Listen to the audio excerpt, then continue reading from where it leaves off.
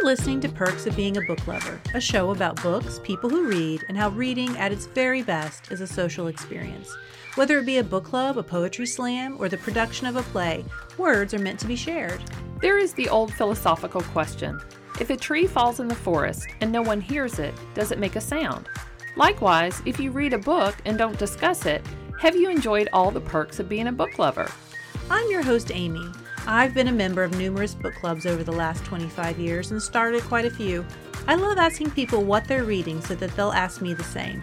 I'm a vintage bookseller, a traveler wannabe, and a fanatic about dogs. And I'm your host, Carrie. I'm an English teacher, a freelance writer, a blogger, and the person whose Instagram feed features more photos of my cats than my kids.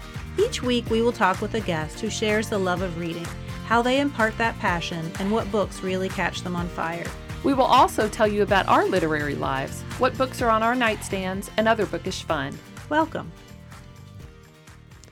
Book lovers, this is the last episode of our first season. We've made it to 29 episodes and hope you've enjoyed the journey as much as we have. We will be rebroadcasting some of our favorite episodes until mid-January while Carrie and I take a holiday hiatus. You will see us back on January 22nd with all new episodes. We would love to hear your feedback on things you liked, things that fell flat, or what you'd like to see us do in the new season. You can always send us a message on our Facebook or Instagram pages, but you can also contact us on the website at theperksofbeingabooklover.com. And as this is our last episode for the season and we're in the middle of the holidays, we wanted to give you a feel-good show. Today, we are talking little free libraries. Have you seen the cute little boxes of all colors and sizes on posts where you just open the door and you can take a book? Is there one in your neighborhood? The Little Free Library national movement is 10 years old this year, and we wanted to celebrate this anniversary by exploring the movement in our community with our two guests this week. Mary Sullivan is a master builder with Metro United Way who spearheaded the Little Free Library movement in underserved neighborhoods of Louisville, which now includes 42 little libraries. Joan Dubay is a retired teacher who implemented a little free library at her church and continues to maintain it by adding upwards of 50 books a week to the library. Mary and Joan talked to us about how they first found out about little free libraries, why little libraries were chosen as a way to help local children be school successful, and how this movement is a revolving door of good feels. They wowed us with the surprising number of books being shared. Amy and I are at the Northeast Regional Library with two ladies from the community who are involved with little libraries. Mary Sullivan was the master community builder with Metro United Way and is now volunteer coordinator for little libraries. And Joan Dubay is a retired kindergarten and first grade teacher who is now a little library guru with St. William. Welcome to you both. Thank you. Thank you. I'd be pretty excited if someone called me a library guru. Mary, tell us a little bit about how you started working with the Metro United Way on little libraries. I moved to Louisville 44 years ago to work for Metro United Way. I was in a national intern program that the National United Way had back then to bring younger people into the field of United Way, and so came to Louisville, and I had a variety of jobs with Metro United Way, primarily focused in volunteer engagement of individuals, corporate group, employees, school groups, who was interested in volunteering. And one of my last projects that I worked on from 2014 to 2017 when I retired was the Little Free Libraries. I was not one that searched the internet, but sometimes you're on the internet and there's a drop down that says if you're interested in this, you might be interested in that. And the drop down was about Little Free Libraries in 2014. And I just thought, we got to do this. This would be great. So that's how I got knowledgeable about it. And then I went to my boss and I said, we got to do this. The rest is history. And what about you, Joan? How did you find out about little free libraries? I taught high school for a little bit and then moved on to kindergarten and first grade. And I taught reading, and I love to read.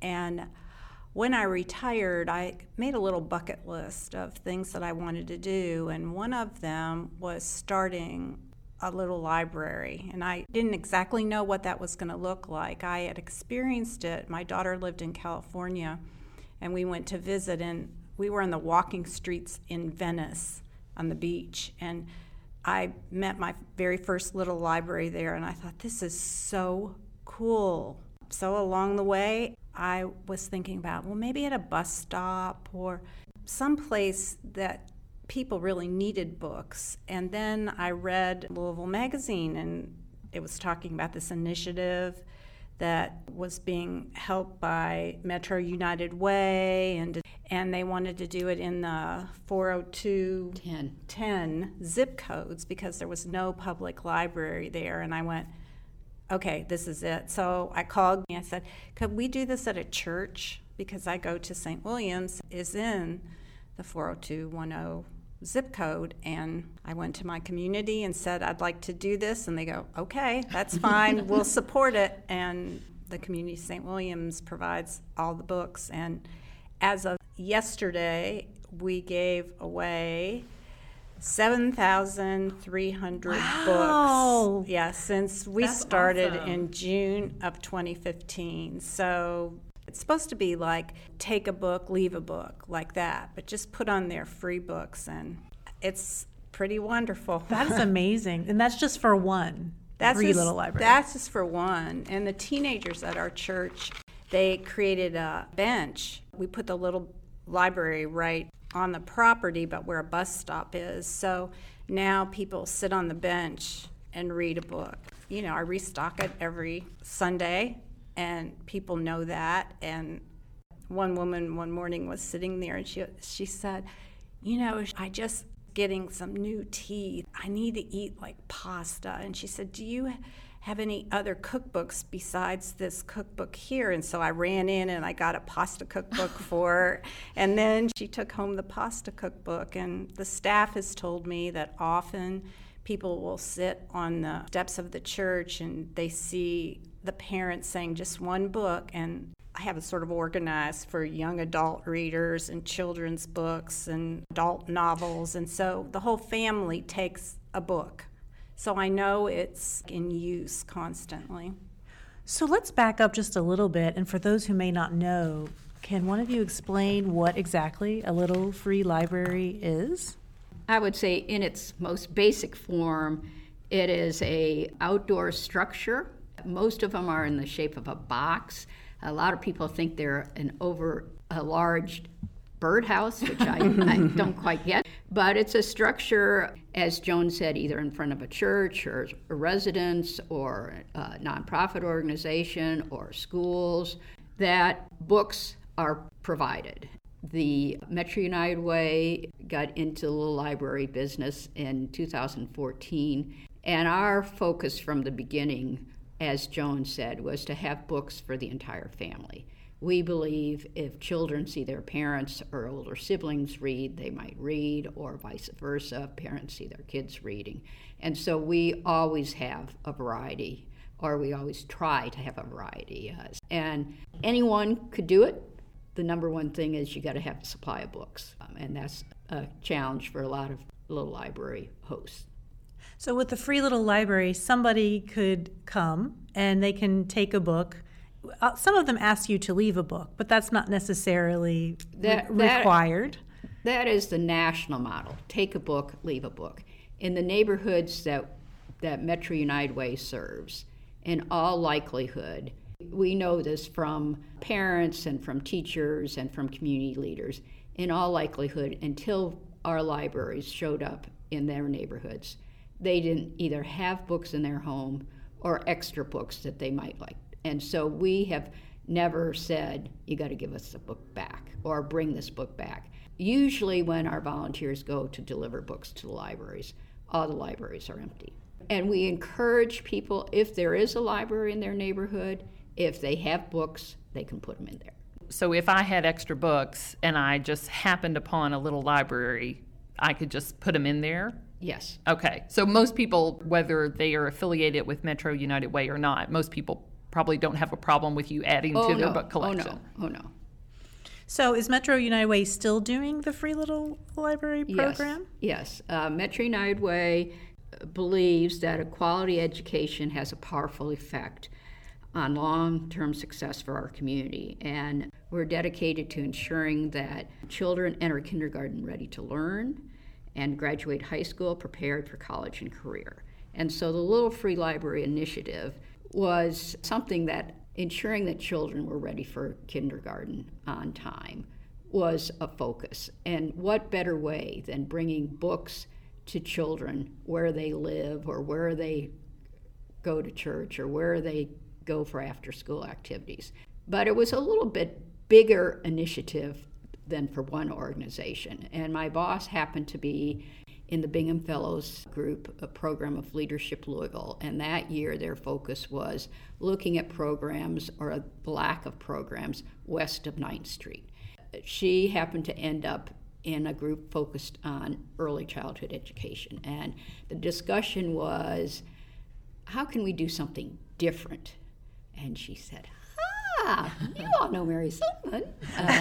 And in the group was Gwen Kelly, who is a strong neighborhood advocate in the California neighborhood, and Diane Porter, who is retired school teacher, who is now the president of JCPS board. I mean, it was a good group that said, okay, what do we need to do? Gwen, as a resident of California, said 40210 has one of the lowest reading rates. She said, I want a little library on every block. And I said, how many blocks are there in California? She said, 40. Wow. I said, you find 40 hosts and we'll get the libraries. Neither one of us knew what we were talking about. There are 15 little libraries in the California area. We had a paint day at Victory Park and invited the neighbors and the kids to come out and paint. They all painted and painted the libraries and themselves. And anyway, so that was our start. So Gwen and others and myself went around and talked to neighbors and got okay that after they were painted that they could be installed in their front yards. And many of those original 15 are still in place. But some were removed for a variety of reasons. But Metro United Way certainly still is in the business, and we have 42 libraries that we installed. 31 we provide books to twice a month, and the other 11 are sponsored by different organizations, such as St. William's, where they provide the books. No, the community is way behind it, and the kids come and look. Believe it or not, I try to make it very attractive for people to, and I'll put them in before church and by after church. The featured books are gone. Oh, so. right. We have numerous faith-based organizations that are hosts, and we have 7 volunteers that come to Metro United Way twice a month, pick up books, and take them out. They have routes. I'm currently doing a route as someone has an illness in the family, and it's just a lot of fun. Yeah. And there are 2 libraries that kind of fell off somebody's route that I just do, and I want to institute this in all the others, but one of them has a pad in it for comments. So there's usually, thank you for doing this. We are not anywhere close to a library. Last time I was there, they listed a couple books that said, could I find them for them? And so yesterday it was like, oh, here's one. It's the I Survive books, or Who Am I books. And this week we got 700 books donated. And, oh my and there goodness. was a whole bunch of, it was like at the end, the last box, they're all I am. I said, I'm delivering tomorrow. This will be great. That's exciting. So I really enjoy being out there in the community. And this is just really an extension of that. And one of the first libraries we installed on Greenwood, a little boy came up and he said, I really like science. So every time that library gets filled, KT gets a science book. We kind of cheat. Put it in his door instead of mine. But then a couple of weeks ago, his sister said, I really like.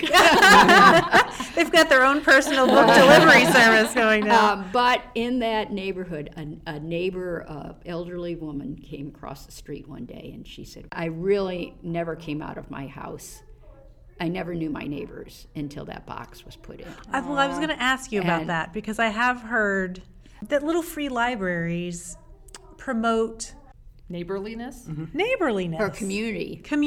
in a community that Right. maybe people don't sit out on their porches. Almost all the little free libraries that Metro United Way sponsors are in really challenging neighborhoods. Unfortunately, many times on the nightly news, when there's some sort of crime or violence, in the background, I see a little free library. So on one hand, that's some normalcy for those families and children, but does bring them out, and they all know when the libraries are going to be filled, and they're like standing there after school. And they just seem cheerful. I mean, I think it's hard to see one of those little libraries and not just sort of smile. They come in different shapes, and I mean, some look like little schoolhouses, some look like little church steeples. I mean, they're all different shapes, and a lot of times they're colorfully painted. I just think they bring a smile to your face. So I'm curious, for me, and I know our book club has talked about this before, how would somebody who's maybe interested in establishing a little library, how would they go about it? Well, there is a national site, littlefreelibraries.org, and it was started in 2009 by a gentleman who built a library for his mother, who was a retired librarian. And she said, you know, what I'm going to miss the most are my kids and my books. So there is a national organization, and they have plans on there that you can download to build your own little library. Or you can contact Metro United Way, and I can send out the plans that we use. Ours are all pretty standard, no fancy towers or wings Scroll or work. or anything, but they do the job. But if anybody wants to be creative and do their own thing, that's great. They all need to be on a post of some sort. And some people are clever. I mean, some are stuck in flour barrels. So that part is easy. The challenging part is keeping it filled with books. Now, if people have books and they want to donate them someplace, if they have 5 or 6 and want to put it in a neighborhood library, that's great. If they have 400 or 200 or 100 and they want to donate them to the little free libraries, they could bring them to Metro United Way. And I want to emphasize here, Metro United Way sponsors 41 in the community. To my knowledge, we're the only organization that has that many. So if you want to give one in your neighborhood, you can go online, and again, to the national website, there's a map that lists those that are registered. Some are not, so just drive around. And Metro United Way has a map for their libraries, and that website is metrounitedway.org/program/little libraries, or you could just put Metro United Way Little Libraries and it'd come up. So when our book club was thinking about doing it, the other challenge we had was not knowing where we could put one. I mean, we wanted it to go to an area that did not have a lot of access to books, but we didn't know where to put it. So if we contacted Metro United Way, do they have available spots? Sure. Oh, That was an easy question. That's the kind of answer I We like. have had some individuals and some organizations express an interest in being a host. They don't have the resources or the capabilities to build one or buy one. The national site does sell them, but they are very expensive. I mean, $300 to $400. yes, they were pricey if you get it through the company. We have 2 membership organizations now that the Junior League of Louisville came to Metro United Way and said, one of our initiatives is education and early childhood education. So we would like to get involved in the library business. We were just about ready to explore putting libraries in the Russell neighborhood. And so they chose the Russell neighborhood to be sponsor, and there are 5 little libraries in the Russell neighborhood that they provide books to twice a month. So they started in 2016. So in that time, they've provided 11,000 books.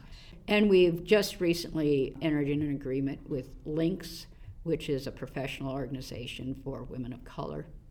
they're beginning slowly, and they're taking one library in the California neighborhood, and I have a second one in mind for them. So that's another option. If a book club or organization wanted to adopt existing libraries, we could give them a couple to choose from, and they could provide the books. Oh, that's great. So you wouldn't actually have to build it. You have some that aren't being maintained. Oh, no, all of ours are being maintained, but the more we get sponsors to provide the books for, the more books are available for our libraries and more opportunity that we might be able to expand.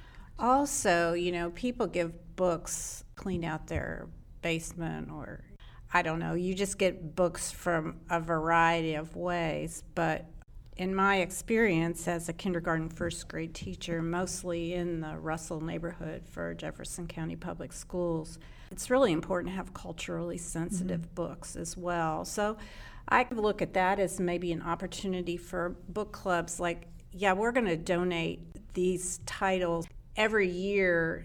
Metro United Way has had like a little meeting of all the library hosts first, and that volunteer deliverers. Yeah, and volunteer deliverers, and that has been really fun for me. And I've communicated to our community that we're really part of something big. Our community is behind the whole. We're going to buy books that have children with black or brown faces in them to donate to the library. It's not just our giveaway things, but a lot of times teachers too have given their whole collections of books to Little Library, and you just find that those books are the ones that are taken because this is a book about me, and that's important. It's important for them to see characters that look like them. That's very good. Yeah. The Junior League of Louisville is a membership-based organization of women dedicated to the community. And through this Little Library initiative, in February, for all their meetings, they encourage their members to bring culturally appropriate books for their little libraries and overflow for Metro United Way. So that has been a great resource. Last year in February, they got 2,000 books. Metro United Way does have an Amazon account listing culturally appropriate books and other age-related books, so that's available to share. Joan mentioned retired teachers. We have gotten so many excellent books of all ages from retired teachers, and a friend of mine, though she's not a retired teacher, she put on her next door neighbor, whatever, Facebook page that she was collecting books in May. And a retired teacher gave her, I'll bet, 150 books. And she recently did it again and expanded. I guess she did a couple neighborhoods, but I'm still counting the books. We're up to 600. But I just want to say, for those who are listening who are thinking, oh, gee, I've had books that I haven't gotten rid of, we do not take any textbooks, any encyclopedias, magazines, and there are some books that are really too big for the little free libraries. And so if we get books that are too big... You're talking like coffee table type books? Coffee table type books, or this week we got 6 20 by 20 Ripley, believe it or not. They're great books for kids, but they're not going to fit in the libraries. So those books we give to like Boys and Girls Club or a child care center. The adult type books, they're books that come in that we know from experience are not going to be taken. We donate them to the Louisville Free Public Library. Some of them, they're in such good quality condition they can use. Others they put in their book sale. And then that money is generated for the library, and we have a great partnership with the Louisville Free Public Library. So the way I got the idea for this show is that I have a friend who has a high school son who, for his Eagle Scout project, built a free little library.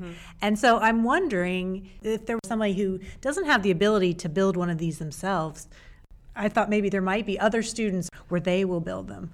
There are some vocational programs in schools that have explored, but we haven't really gotten too far. The thing is, I don't want to say no to anybody that wants to build a library, But the real key is making sure there's enough books to provide. And Metro United Way has been very fortunate in this community as far as people, individuals, corporations, school groups, church groups donating books to us. And I want to give a shout out to Half Price Books. Since 2015, when the first libraries went in, they have given us probably 300 to 400 books every quarter for little free libraries. And the Barnes & Noble bookstores. At a holiday time when you check out and they say, would you like to donate a book? Metro United Way Little Free Libraries is one of their options. And last year we got 1,000 books, primarily all youth. And youth and children are the hardest for us to keep in stock because obviously that's who we're really targeting. We usually put 35 to 40 books. That's how many a library, depending upon the size of the books, naturally. So usually the children and youth get the bulk of that. Put 8 to 10 adult books in there. Okay. Books for adults. Okay, so I was trying to figure out, because you were emphasizing that if you have one, you need to make sure you can stock it. So you put 35 to 40 books a week, a month? Twice a month. Twice a month. Okay, that's good to know. We put at least 50 in our library every week. Every week? Yes. Now I understand why you emphasize. I have to admit, I'm sort of astounded by the number of books that y'all are putting in there and also that people are taking. I mean, that's awesome. But it's much more than I would have imagined. So it'll be 5 years. We have distributed 126,060 books, not including the 11,000 of Junior League or the 7,300. Or any of them that are not related through Metro United Way, because there are free little libraries. Exactly. We feel like the little free library movement in Louisville is certainly making its impact. I'm curious because with more books getting into the hands of students in these neighborhoods, do you ever hear from teachers from those schools? We currently have 2 little free libraries located at schools. We have one at Wheatley Elementary and we have one at Brandeis. And both the principals requested libraries. So I just had an idea that might be a really neat way for parent-teacher organizations to partner with Metro United Way to help establish some of these little libraries in schools where kids don't have as frequent access to books. So I'm already cooking up something that I'm going to suggest to my kids' PTSA. I just remembered that Central High School has a library, and that's one of the Junior League supported libraries. And again, that principal was very excited to get the library. And to the point as far as engagement, we have had a number of school groups do book drives.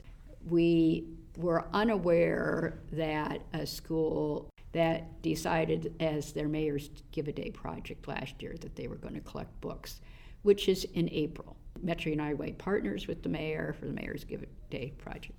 So on the last day of school, Metro United gets a phone call and said, we got all these books, can you come get them? I think there were over 800 to 1,000 books. And they were so perfect because they were elementary school, and for the summer to get that influx of books was wonderful. But we've had children have birthday parties and say bring a book instead of a present and bring them to Metro United Way. The lemonade stand. And the lemonade stand. Metro United Way's been fortunate up until November of last year.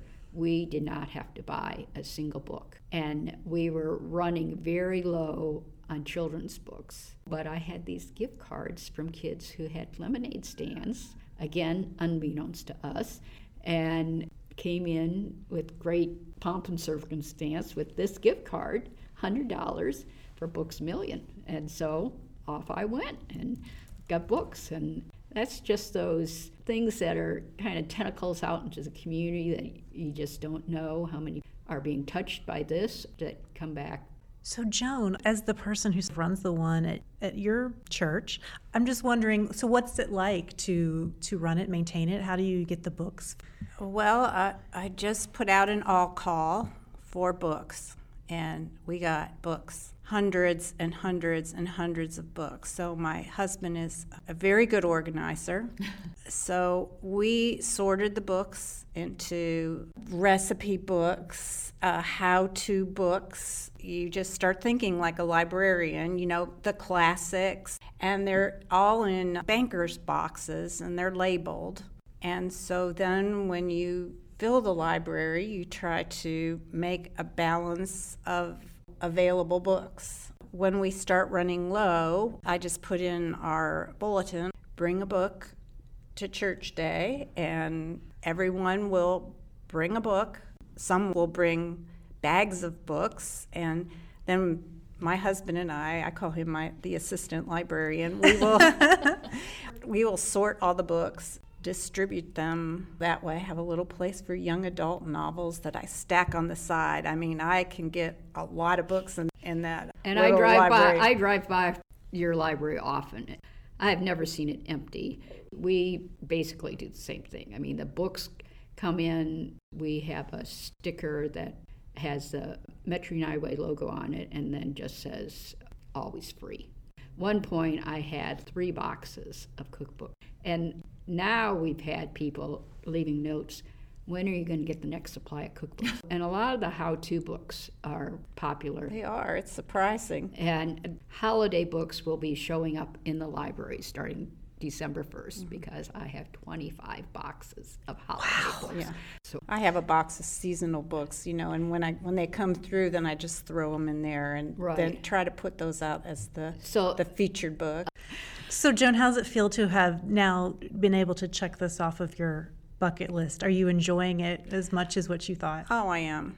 Next door to our church is the Dearson Center, and it's a place where women who have been incarcerated for drug and alcohol abuse, they go for their final stay, a treatment program that they go through, and they also use our little library. The women there they really enjoy that, and we do a birthday dinner, groups of people from our church once a month, and they come over to the church and they sit and have a meal and sit on couches, and I always provide a big box of books. They use the books too. They go through them, and if their children come to visit them, they pick out age-appropriate books for their children.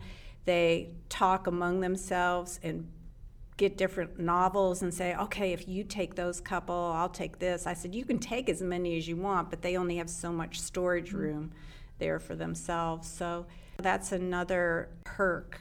And then if the people at the church take a book, the children at the church are very cognizant of, they take a book and they usually bring a book and put it in. So it's evolving door. It is. It's very multifaceted.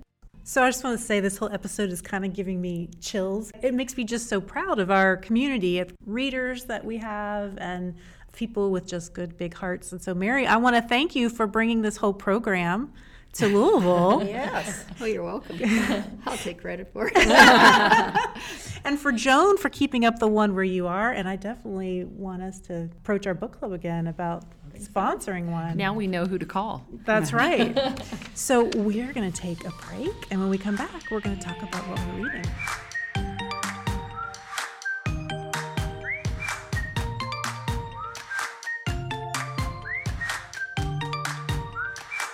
We're back with Mary Sullivan and Joan Dubay, and I'm here with Carrie too, and I'm going to ask her like I always do. Carrie, what are you reading? So I recently finished reading a book with my students, and it's one that I've taught a number of times. It's called Belle Prater's Boy. And on the back, I'm looking at it, it says reading level 4.7, ages 10 and up. So this is the story of Woodrow and Gypsy, and they are cousins. The story takes place in 1953. His mother has disappeared, and so he is known as Belle Prater's Boy because the story of his mother's disappearance is how he's known. So he goes to live with his grandparents, and so he and Gypsy now go to school together, and you learn some things about the mystery of Belle Prater, where she may have disappeared to and why she disappeared. But you also learn about Gypsy's backstory. And so she keeps having these terrible nightmares. And she says that she sees an ugly thing, and it looks like an animal on the floor, and it's got blood on it. And so you're reading this story, and you're trying to figure out, what is this thing that Gypsy sees? It is a wonderful story. It's very funny. The students enjoy this book. I love this book. It has a number of universal ideas: identity, what makes you who you are; appearance, should we judge people on what they look like? And then another idea is, what traps people? Some people are trapped by different situations and circumstances, and sometimes they're just trapped by beliefs that they have in their own minds. So this is a great book for middle school. Some of my students enjoyed it so much that they were very disappointed when it ended, and they had to go find a sequel, and apparently there is a sequel. I have not read it, but I highly recommend Belle Prater's Boy. And it looks like this is an award winner? Yes, it is a Newbery Honor Book. So I usually try to pick books that have won awards when I teach to my middle schoolers. And when was this published? 1996. So it's an older one, but it's a goodie. So I recommend it. What about you, Joan? What are you reading right now? I wanted to talk about a book that I think has been on my top most unusual reads. Yeah. That maybe, or your listeners may not have heard of. And it's called The Selected Works of T.S. Spivet by Rafe Larson. And it was published in 2009. My husband and I we were in upstate New York on a trip with some other families, and we stayed at this author's property for an Airbnb kind of thing. And so I was like, oh, he's an author, So I thought when I came home, I just picked up the book, and I found out that it had been a New York Times bestseller, but it is a story about a 12-year-old cartographer. And the book is a little bit oversized, so all the text is like in a regular book, and then on the side are maps of his thoughts. Huh. So it's like there's a little map about how his sister talked on the phone, and it had the squiggly phone cord that you carried to the other room, or how his dad drank a shot of whiskey or whatever. It's fiction.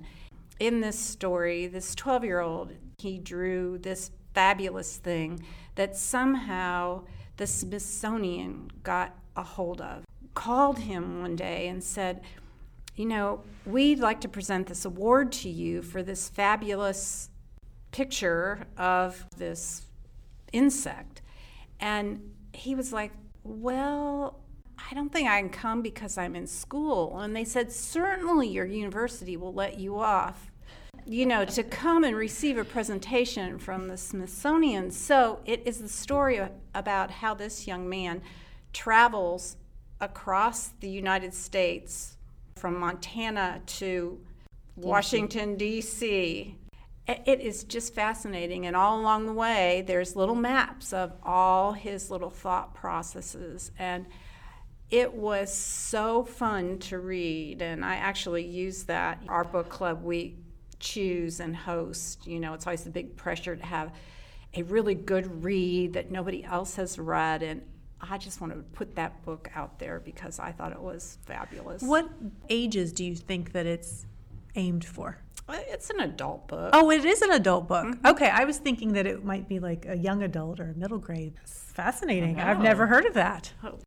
What about you, Mary? What kind of things do you like to read? Oh, gee, I guess I would say I'd like to read mysteries, but being the book coordinator for Little Free Libraries and almost touching every book that comes in, my stack of to-read books at home. So I really have expanded my horizons, and one of my friends loves historical novels, and so she gets them and reads them and gives them to me to take to the Little Free Library. Well, then I feel like, I got to read them first. And so one of them that she gave me, which was I, Eliza Hamilton. And it is about Eliza Hamilton, is Andrew Hamilton's wife. So, Hamilton musical is coming, And so my friend saw the musical like the first day that was here. And I said, how was it? And she said, you'll be so much better off than everybody else because you have read the I, Eliza Hamilton. It really gives a lot of background that had I not read that. And I said, well, I haven't read it yet. And she said, well, no, I guess that's too bad. And I said, well, I got a week before I see that. And she said, Mary, it's like 800 pages. So I was finishing it at 10 a.m. and the show was at 2. But that was really great. It's a thick, big novel like the novel on Hamilton is, but it brought me back to how I used to like to read historical fiction. I remember the first one I ever read was about Abigail Adams, and I was just kind of hooked on that. So that's one area of interest. The other book that I got as a gift last Christmas that I feel like not everyone should read, but certainly anyone in the medical profession, and that is The Life of Henrietta Lacks. And yes. If you're not familiar with this book, I mean, there is a lot of reports today and for a long time about crimes against people of color, but to have someone basically steal your cells, not tell you, and those cells have given us cures for many things, and it's about her life and her family's. The author, she learned about this just as a happenstance in a science class when she was in high school, but just as kind of a passing thing, the science teacher said, and that just stayed with her. And once she became an author, she did something like 14 years research on this to write this book. And I had a little difficulty getting into it, but once I did, I couldn't stop. That one is an amazing book. I listened to it on audio last year, and I will recommend that one on audio for people who like to listen to audiobooks. The narrator was great, and it was really easy to follow in an audio version. Apparently it's been made into a movie. Oprah Winfrey either produced it or is in it, or maybe both. Oh, but yes, yeah. Mm-hmm. So I missed yes. the movie. So well, I missed it the wasn't book. out. It wasn't at the big theater. I think it was on Netflix or maybe a Amazon. documentary type. But the other one that you mentioned about Eliza Hamilton, it's so funny. I actually picked that one up yesterday. But I took my daughter to Chicago this summer, and we saw Hamilton there. I totally enjoyed Hamilton, but I wish that I had done something like that where I had read that book before. I'm going to read it soon so that I get the whole picture. Oh, yeah. Well, Amy, what have you been reading? So I just finished a book that I'm fairly certain that I read soon after it first came out. It's The Bean Trees by Barbara Kingsolver from 1988, and it was her debut novel, but I decided to read it again. I didn't remember hardly anything. So if I had read it, I didn't remember anything about it. But it was a delightful little book. It's about Taylor Greer, and she's a young woman from rural Kentucky who decides she wants to leave home, head out west, and make her way in life. And her goal is to not get pregnant and marry young like all the other girls that she went to high school with. So she has this old beat-up car, and she decides to just take off, go west until her car will not go anymore, and that's where she will stay, wherever her car breaks down. So as she's driving across the country, she stops in Oklahoma at this little diner, and it happens to be on Native American land. And in the parking lot, a woman hands her a child, probably a year and a half, 2 years old, and implores her to take it. And the woman, in not so many words, indicates that things are not well with this girl and that no one wants the child. So Taylor doesn't know what to do. So she takes the child and she continues on until all of her tires give out in Tucson, Arizona. And she can't go any further than that. And she finds this used tire store called Jesus' Love. Jesus' Love Used Tires. And it's owned by this kind woman named Maddie, who offers to give her a job until she can get on her feet. And in the meantime, she looks for somewhere to stay, and she finds Luann, who's another woman from rural Kentucky, just from a few counties over, who has a new baby, and her husband has just recently left her. So Taylor rents her room, and then they become best friends. She names the child Turtle, and she becomes an instant mother, even though one of the things that she was trying to avoid in Kentucky was becoming a mother. So Maddie, the woman who owns the tire store, she helps undocumented immigrants who come to the States to get a better life. And There are two that are prominent in the story that Taylor becomes very close to. They're from Guatemala, and in their lives they've been threatened, they've been tortured, their child was taken away, and that's another big component of the story, and it feels very current in some ways to lots of stories that we hear about now. In many ways, this is a coming-of-age story. It's the story of love between friends in your community and how you can find love and friendship almost anywhere, and it's a heartwarming story. There's a touch of quirkiness to her characters, and while it deals with some heavy subjects like child abuse and violence against immigrants, it addresses those issues from a place of hope. So I didn't come away feeling weighed down by it. One of the quotes from the book is, "In a world as wrong as this one, all we can do is make it as right as you can." There's a sequel to this book called Pigs in Heaven, which I do want to read, and in that book, Turtle is 10. So I'm anxious to try that. So Barbara Kingsolver is originally from Kentucky. I don't believe that she lives here anymore. That was her debut novel. I've read several of her others, but this one is delightful. Well, on that delightful note, we are going to take a break, and when we come back, we are going to be asking Mary and Joan their top 3.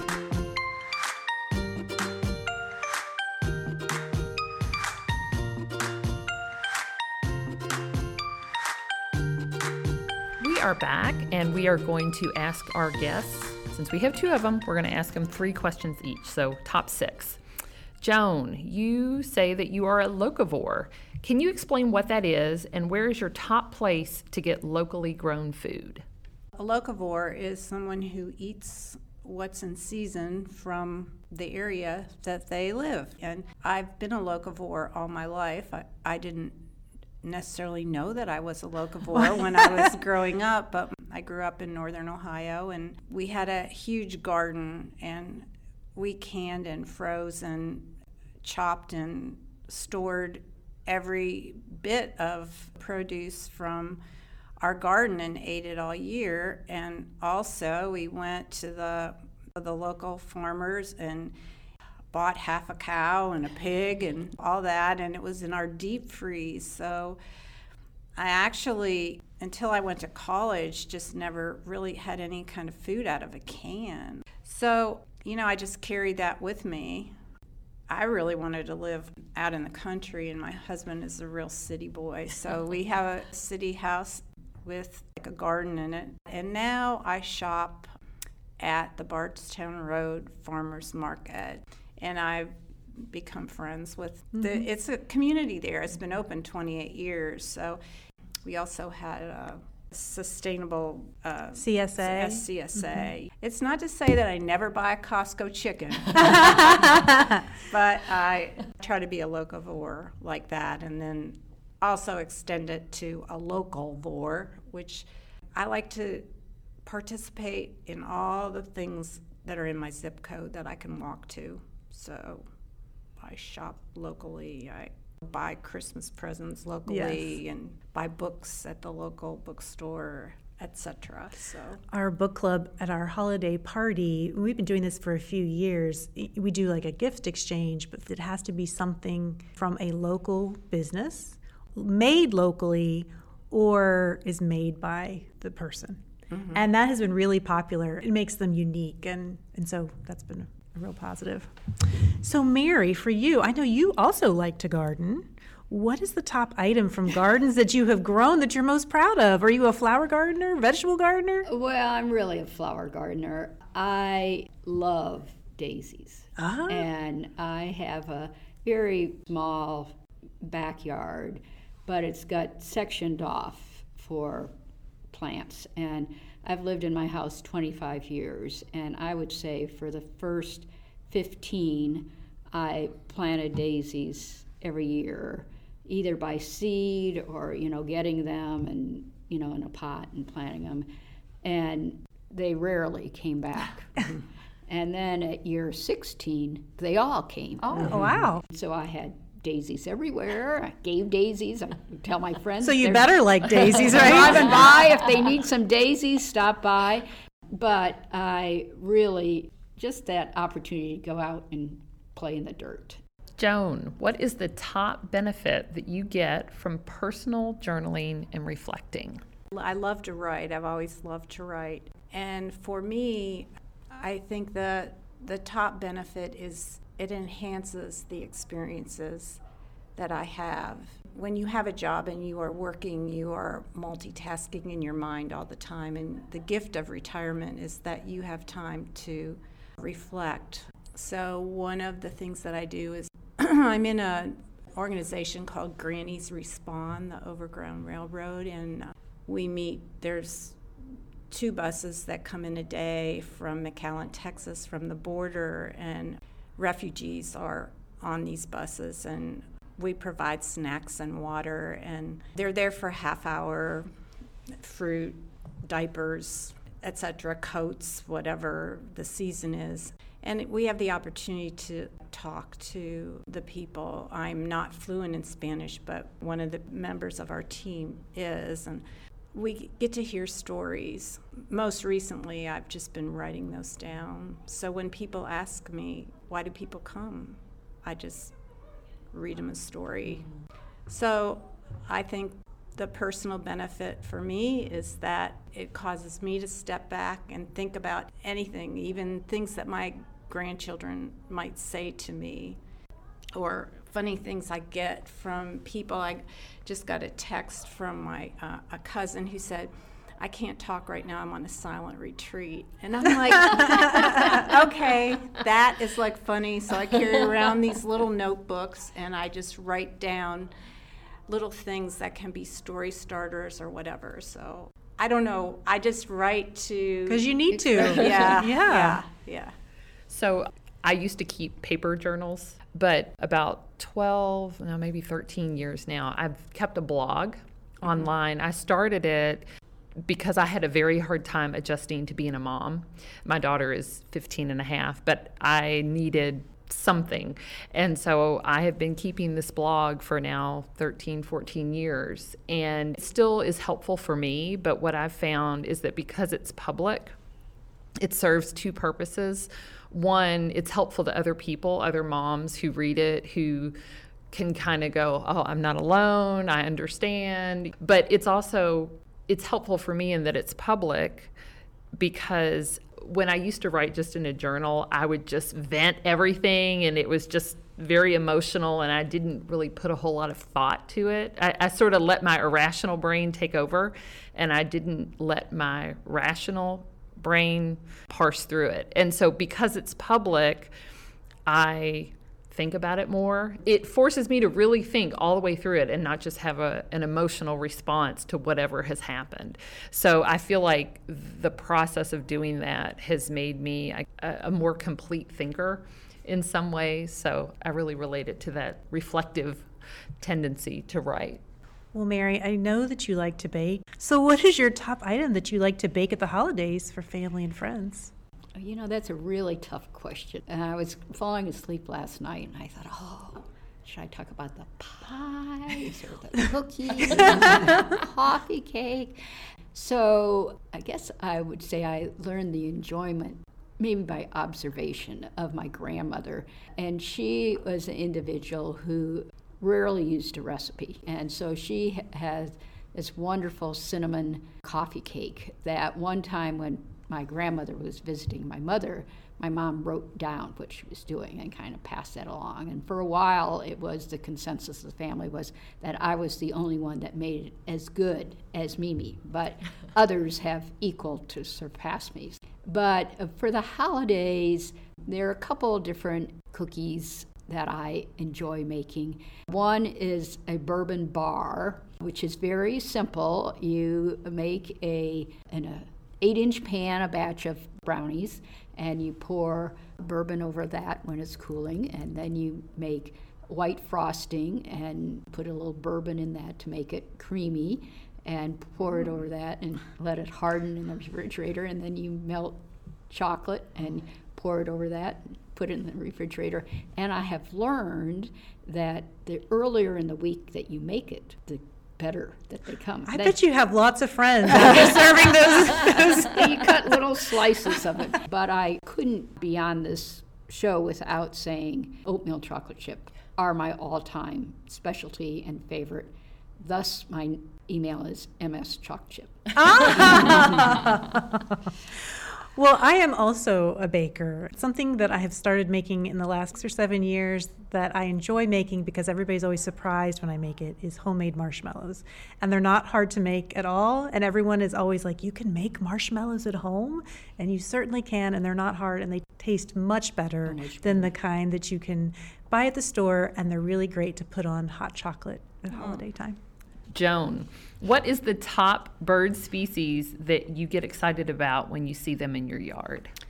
Well, hands down, it's hummingbirds. For at least the past 3 years, I'm pretty sure I've had the same family. It's the daddy bird who's like cray-cray, and then the mother bird who just like is puffing up, and then you don't see her for a while. And then pretty soon, 2 little hummers are coming along, and I've seen their flying lessons from just sitting on my deck, and I have planted all things red there. So my grandchildren they really know. I whisper, hummingbirds, and then my husband, he'll come home from a bike ride, and he sits there, and he goes, do your hummingbirds talk to you? They were talking to me. And I go, yes, they do. So my bird friend assures me that it could be the same family that's returning. So yes. I didn't know that. Yes, the hummers. So Mary, last question here. You are a volunteer extraordinaire.